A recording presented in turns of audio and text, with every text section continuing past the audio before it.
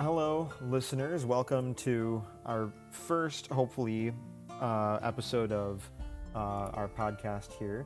We're going to be talking about lots of fun tabletop RPG, D&D, whatever stuff.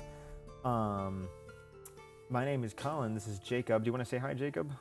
Hello, everyone. Jacob I'm says hello. Jacob. We play D&D together, obviously. Yeah. But, we've been friends for a long time, so this is hopefully going to be a very loose, we're going to keep it hopefully light going through, but just talking about things that we find interesting or we want to talk about. So, yeah. The thought for the first very part of this is that we'd start with something that is a little different or unique or something fun that we want to share. And today I found something that I guess we're going to share, and that is the Book of Exalted Deeds. So the Book of Exalted Deeds is in the Dungeon Master's Guide on page 222. It is a wondrous item. It is an artifact that requires attunement by a creature of good alignment, which shouldn't really be a problem if you're playing any sort of session or tabletop RPG where you have a group of characters. I mean, typically I don't really see games where you have evilly aligned characters, but keep that in mind. Played that do you want to give a description of the flavors? Yeah, no, for sure. Book of Exalted Deeds. This is kind of a book that is the definitive treatise on all that is good in the multiverse. Probably said that word wrong. The book treatise is the proper pronunciation of that word. I've never seen that before. Yeah, treatise. The fabled Book of Exalted. Yeah, the fabled Book of Exalted Deeds. It figures prominently in many religions. Rather than being a scripture devoted to a particular faith, the book's various authors fill the pages with their own vision of pure virtue, providing guidance for detecting evil. So the book is really powerful. Very interesting. This is not something that you'd really hand out to any party that isn't close to max level, or there's not a significant challenge to get it. Yeah. Someone who's running a game. Now go down to, because I'm reading the text along with you. Let's talk about the part where after you attune it, or after you've become attuned to the object. Yes. Once it's opened, and you are attuned to it, this is a book that you have to read, and you gotta read it for quite a while.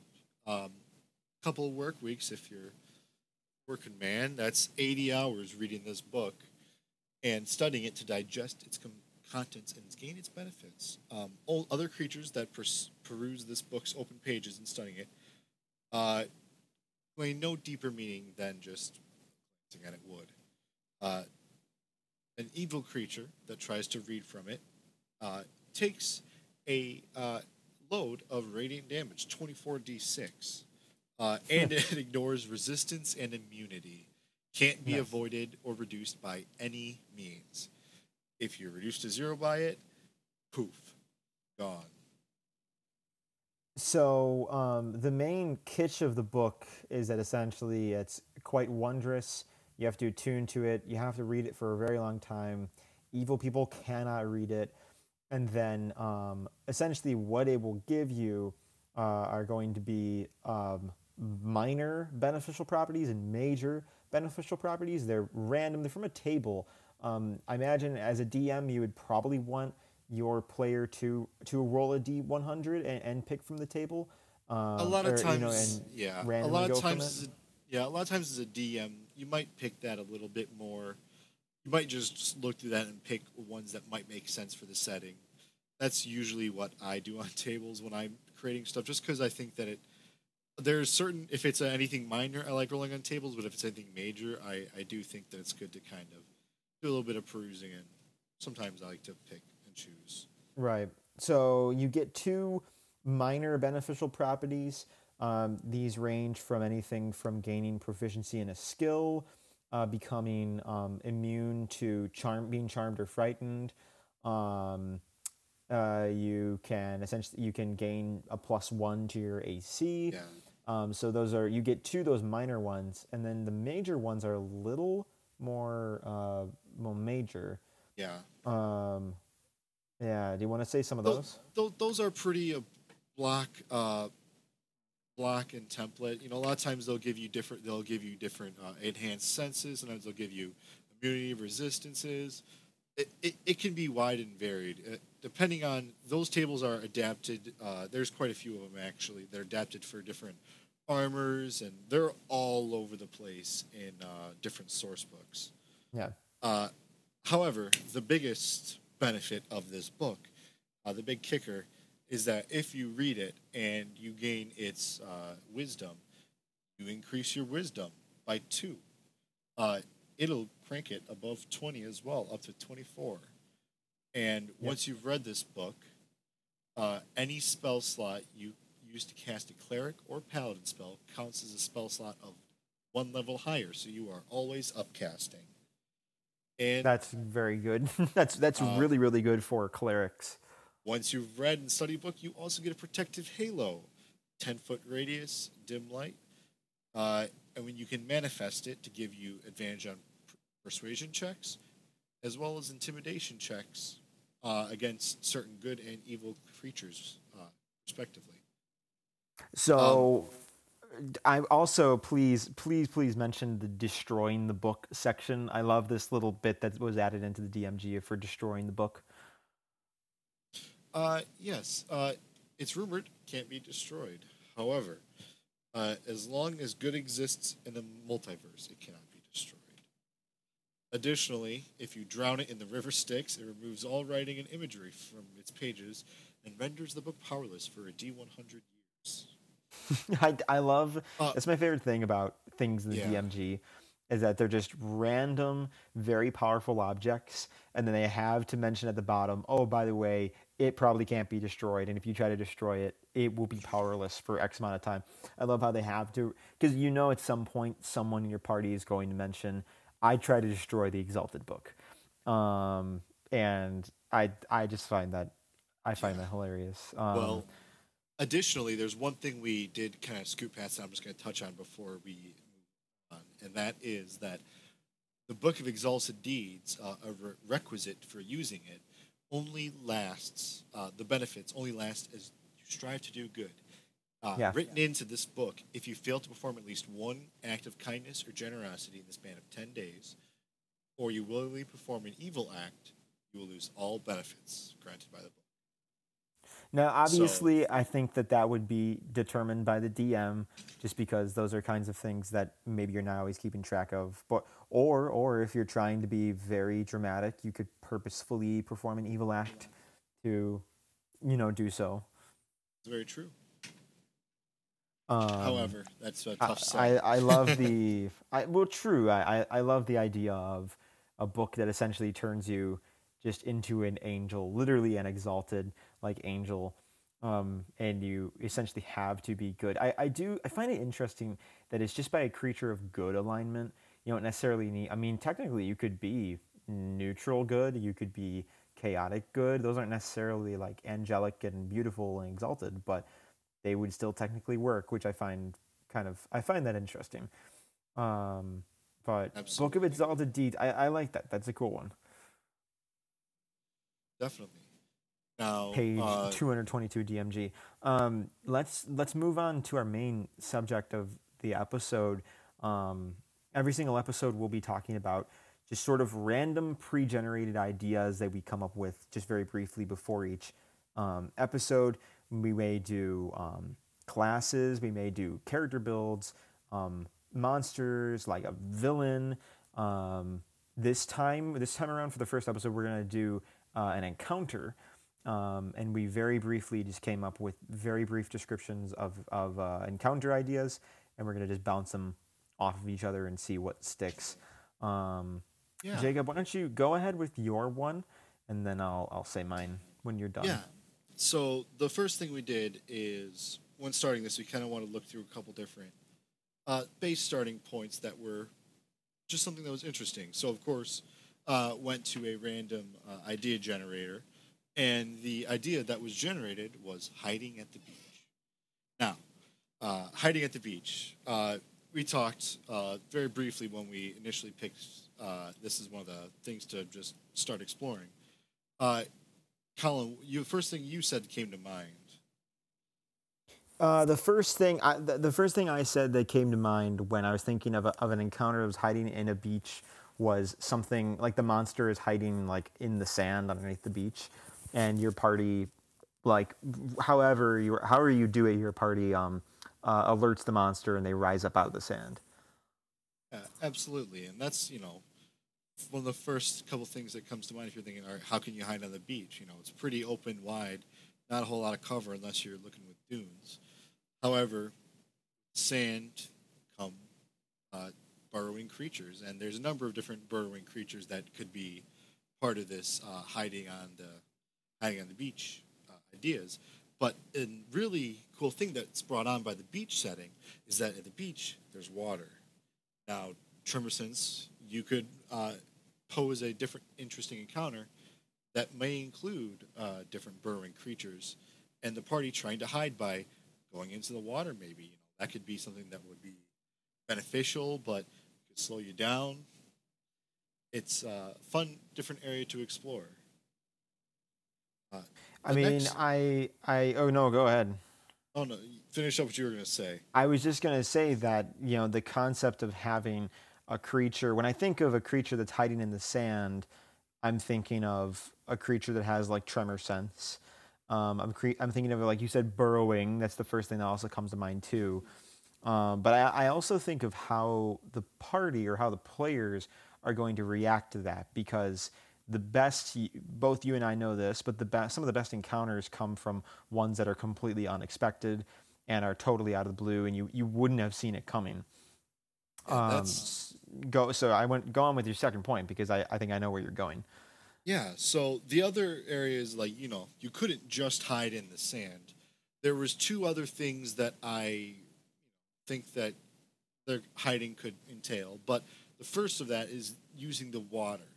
Now, a reason someone would shield themselves or hide in the water, first thing comes to mind is fire. Now, I think that a dragon would be a little bit too coarse for a beach. So I thought maybe something of the sort of maybe a fire breathing manticore that, you know, was chasing. And if they just went in the water, I think the fire breathing manticore would still come out on top. So I think that it probably is out of its element. Yeah. Maybe it had been blinded from some kind of past encounter. And because of that, they were trying to. They can actually, if they move slowly, you could argue that they could try to evade this thing. However, if you go in the water to evade the fire, it's pretty loud. Manticore is going to figure out where you are. So it's an interesting situation where they have to pick which end of the sword they want to go. I mean, I like the concept of having a creature that is yes, it's taken from the monster manual, but if your creatures, if your players are expecting, um, say they are on the beach and say they are expecting some sort of beach encounter for whatever reason, maybe just due to like bad DMing. Maybe they're expecting the beach monster. You wouldn't expect a blinded manticore. Like that's Yeah, definitely not that's not what I would expect. So I like the idea of keeping things like strange and sort of taken from the manual but just slightly adapted, you know. yeah, and in reality, like I said, the the manual and all stat blocks really are just templates. Yeah, oh If you're yeah. ever concerned about something being too strong or too weak, you can always change it in little ways, like adding different abilities, such as being able to randomly breathe fire, or in the right circumstance, But otherwise, if you feel like, well, this wouldn't just be a challenge, double its health, call it a Yep. day. There's no shame if it will make it more interesting as long as it's reasonable to the situation and the kind of a fight you're trying to aim at. Yeah, I think that absolutely having um, using the manual just sort of as a guide rather than actually following it like word for word, um, because the key is bringing up monsters and things that if the player has already had experience with them, you still want to catch them off guard. If you throw at them a manticore, they're going to be like, "Oh, okay. I know the stats of a manticore. I know what to expect from a manticore. I know what its like multi attack looks like. I know how to fight this thing." The goal is to not. The goal is to make totally throw them off guard and make them realize this is not a Yeah, normal manticore encounter that or whatever that's kind of monster. yeah. Especially important nowadays because in the game that we play in, a couple of the players are veteran players of D&D. Although I am very much a D&D nerd, I have played way too many hours. Oh However, yeah. I know that some of these people will, and a lot of players that you'll play with will just know a lot of things about D&D, and that's just kind of a product of people who like D&D sometimes play a lot of D&D. But that's why if you kind of keep it interesting, or you want to keep your players having to learn in different ways, the Right. more that you can have them engage and learn along with you, it'll make really any kind of uh, any kind of game so much better. Yeah, I mean, I again, like, I think that having, especially if you're going to be doing an encounter where it's something seemingly mundane, having it be turning it and transforming it into something really special and being very strange is very memorable, and will keep players just enticed um, for more weird encounters like that, rather than just an encounter like, all right, you're gonna fight a bunch of ogres. Like, okay, cool, done this a zillion times. Rather than, ooh, we just got wrapped up into an encounter that we didn't expect, has a monster we can't necessarily look up the stats for. Um, I've never really seen it before. That is kind of like the hallmark. Absolutely. So, uh, so that's kind of hiding at the beach. You had some stuff that you were possibly thinking about, right? Yes, I have a cool one. I left it relatively short because I want to spur a lot off of it. You know what? Um, I will say I do have one last bullet point at hiding at the beach if we want to say that. Otherwise, oh, we can go say that no, for go for later. it. Yeah, Uh, the last thing that I was thinking about, kind of sprung a little bit into the Manticore idea, is using the dunes as cover. So my thought is, hiding in the beach could be trying to crawl away behind dunes as quietly as you could. yeah, And the although the scene that comes to mind is people crawling at the beach. The first thing that comes as inspiration as some gruesome material such as the opening scene of Saving Private Ryan, yeah. Okay. and so if there were lines of archers and it was some kind of a war front, and at this beach there were people who had there was a troop that had mostly collapsed. You were just trying to get by. If you had kind of broke cover or tried to dash too quickly, a volley of arrows could be headed your way, or it could even be smaller. It could be a number of archers, but some kind of imminent threat from archers or ranged enemies kind of staring out and having to duck around and use the dunes as cover to either sneak past or to engage in an enemy could be interesting. For sure. I again, I guess just kind of again going back, but like that is the goal. Truly is just to keep people on their feet. I think especially with random encounters, just make it as unique and as head turning as you can, because having things be expected and typical is very hard to work with. I think just purposefully making it weird really helps. But yeah. Yeah, definitely. So yeah, with that, back to what you were saying, I suppose. So okay, so my concept was, if we're going off of this theme of a random encounter, it's got to be unique and it's got to be catch the players off guard. I'm thinking of an encounter where it's like I'm playing a game, I Spy. I'm thinking of an encounter where your players have no idea that they're going to get into a fight. So in typical sessions for any tabletop RPG, there's a pretty consistent flow of combat, role play.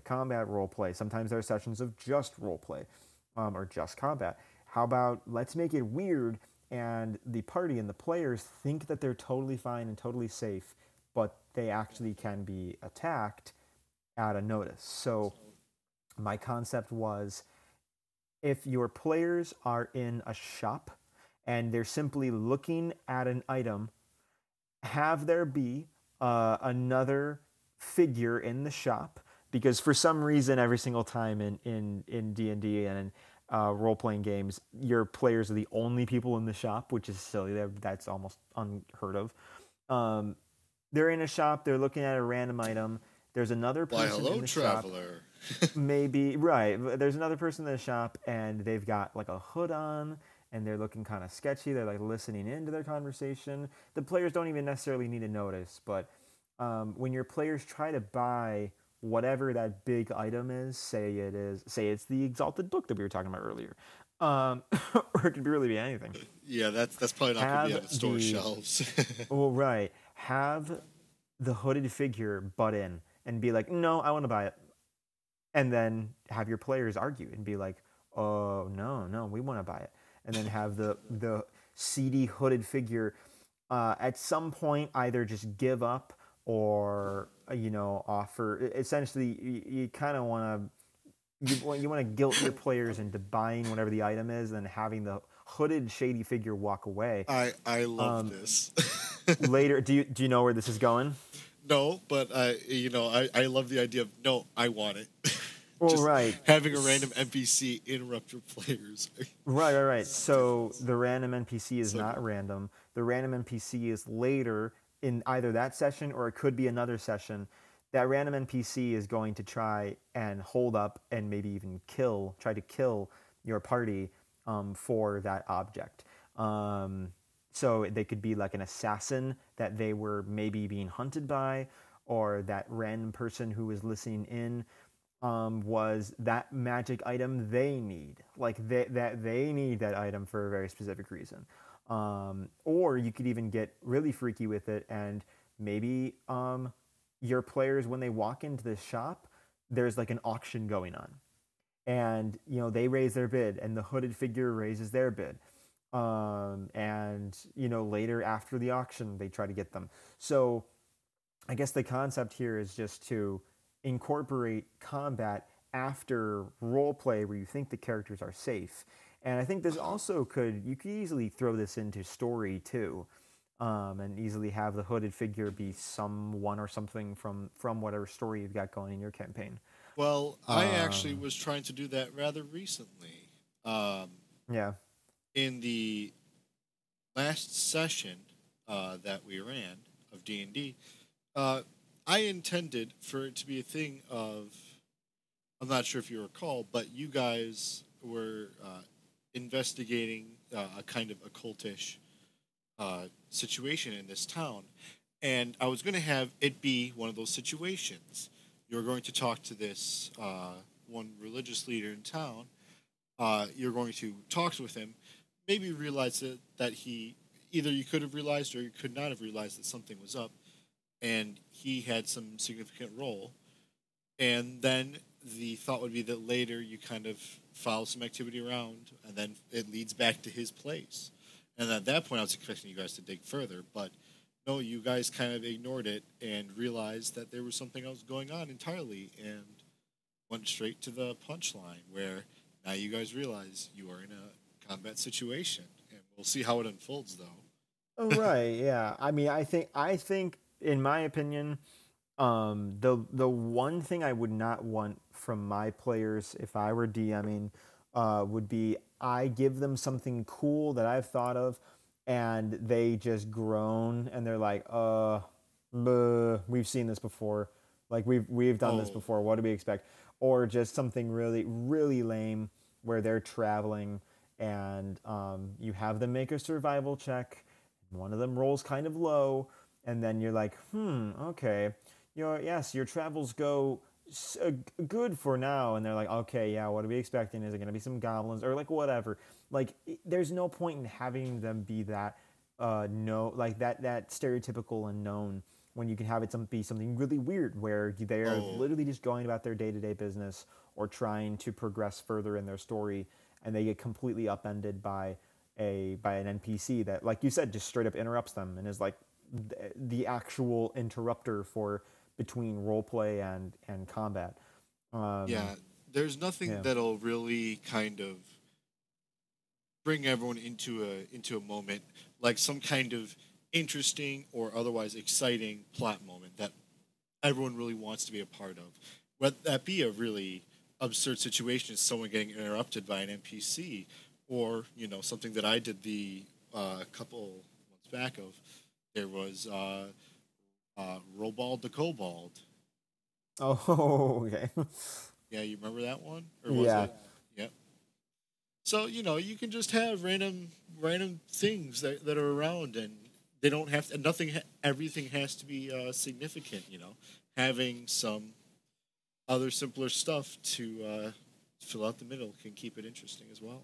Yeah, I mean, again, just driving the point home, I think the concept of just having an actual clear delineation between combat or role play can sometimes get bored and just become boring for people playing, when you could have something become just naturally organic and just part of the story. Whether or not it is seemingly forced is up to the player, but in trying to incorporate something just into the environment or into whatever the players are just trying to do, and they all of a sudden get interrupted by whatever this encounter is, I think is the main thing.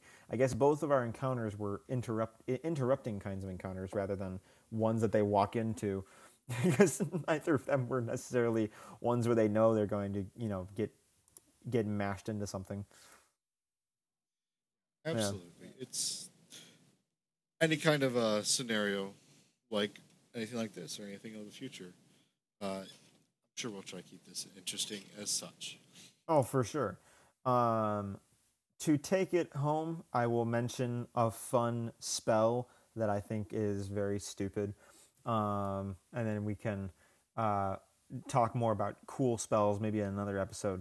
But All I'll right. send us off on a spell. You can look this one up too, Jacob. It's from Xanathar's Guide to Everything on page 160. It's called Magic Stone. Well, I should reiterate, I don't think it's stupid, but it is kind of silly. It's I'm essentially, familiar it's with just a this spell. cantrip, and you touch a couple pebbles, one or two pebbles, and you or someone else can make essentially a ranged spell attack with the pebble. You can use even a sling if they have like proficiency in that. Well, that's a simple weapon, but um, the pebble is literally just a essentially a bumped up stone. It's on a hit. It's 1d6 plus a spellcasting mod of bludgeoning damage. I think this is just the funniest cantrip in the world. It's like, oh yes, I take a stone and I make it slightly more All powerful right, than what it would have been I'm if I gonna threw it at make someone. I'm gonna make an argument for the spell real quick. Okay, go ahead. All right, I will say Magic Stone casting time is a bonus action. Mm-hmm. So the thought is that if you can imbue up to three pebbles at once. It says in the spell up to 1 to 3. So let's assume you go for the biggest. Let's assume you in the thing it's a cantrip, which means you can still also cast a leveled spell. If you Yeah, had perhaps an ally with you that was someone who was dex based, they'd be able to use that in a sling of sorts. And it is magical, which means it ignores resistance to non magical damage. this is true. It's a cantrip, so Um, which means you can cast a spell, reach down, touch three little pebbles, imbue them with magic, hand them to whatever, and they've got magic ammo. I do. I think that. when I started talking about it, I had to stop myself and I had to reiterate that it's not necessarily stupid. I just think it is it's definitely an interesting cantrip considering it's also artificer, druid, and warlock, I would which definitely say it's impractical. it's impractical, but you know what? It is definitely in the line of a cantrip that like an artificer would know, or definitely for me, it's just so strange for a warlock or druid. I think It, those are the really weird ones. I feel like druid would honestly make the most sense because druid Yeah, you could still probably use it. true, true. I think it also depends on what kind of druid you're playing, but maybe for another episode we can think of a druid that can incorporate the magic stone spell into its repertoire of spells, and All right, we'll build a druid that can throw magic stones. all right. This is something that I will definitely look into. Yes, dwell on it, please.